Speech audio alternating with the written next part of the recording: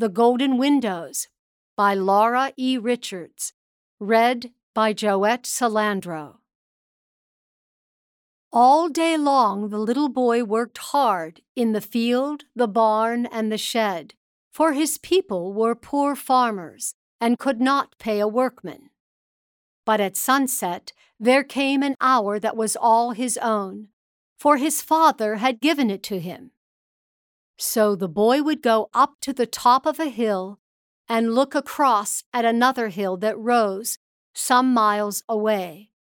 On this far hill stood a house with windows of clear gold and diamonds. They shone and blazed so that it made the boy wink to look at them. But after a while, the people in the house put up shutters, as it seemed, and then it looked like any common farmhouse.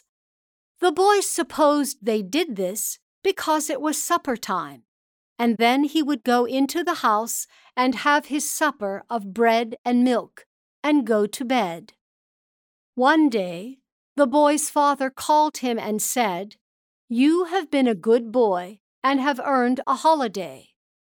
Take this day for your own, but remember that God gave it, and try to learn some good thing." The boy thanked his father and kissed his mother. Then he put a piece of bread in his pocket and started off to find the house with golden windows. It was pleasant walking. His bare feet made marks in the white dust, and when he looked back, the footprints seemed to be following him and making company for him. His shadow, too, kept beside him and would dance or run with him as he pleased, so it was very cheerful. By and by he felt hungry, and he sat down by a brown brook that ran through the alder hedge by the roadside and ate his bread and drank the clear water. Then he scattered the crumbs for the birds as his mother had taught him to do, and went on his way. After a long time he came to a high green hill, and when he had climbed the hill, there was the house on the top. But it seemed that the shutters were up, for he could not see the golden windows. He came up to the house, and then he could well have wept, for the windows were of clear glass like any others, and there was no gold anywhere about them. A woman came to the door and looked kindly at the boy and asked him what he wanted. "I saw the golden windows from our hilltop," he said, "and I came to see them. But now they are only glass." The woman shook her head and laughed. "We are poor farming people," she said, "and are not likely to have gold about our windows, but glass is better to see through." She bade the boy sit down on the broad stone step at the door, and brought him a cup of milk and a cake, and bade him rest. Then she called her daughter, a child of his own age, and nodded kindly at the two, and went back to her work. The little girl was barefooted like himself, and wore a brown cotton gown, but her hair was golden like the windows he had seen, and her eyes were blue like the sky at noon. She led the boy about the farm and showed him her black calf with the white star on its forehead, and he told her about his own at home, which was red like a chestnut, with 4 white feet.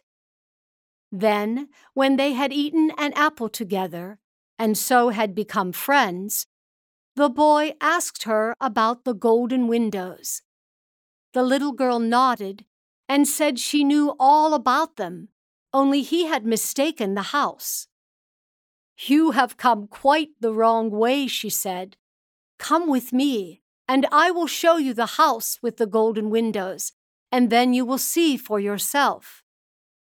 They went to a knoll that rose behind the farmhouse, and as they went, the little girl told him that the golden windows could only be seen at a certain hour, about sunset. "Yes, I know that," said the boy. When they reached the top of the knoll, the girl turned and pointed. And there on a hill far away stood a house with windows of clear gold and diamonds, just as he had seen them. And when they looked again, the boy saw that it was his own home.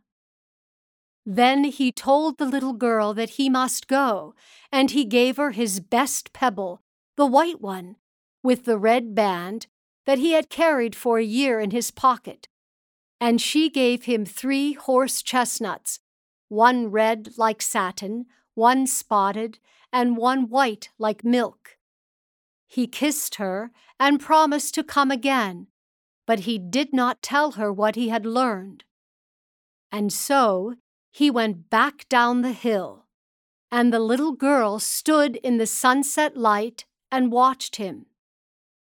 The way home was long, and it was dark before the boy reached his father's house, but the lamplight and firelight shone through the windows, making them almost as bright as he had seen them from the hilltop. And when he opened the door, his mother came to kiss him, and his little sister ran to throw her arms about his neck, and his father looked up and smiled from his seat by the fire. "Have you had a good day?" asked his mother. Yes, the boy had had a very good day. "And have you learned anything?" asked his father. "Yes," said the boy, "I have learned that our house has windows of gold and diamonds."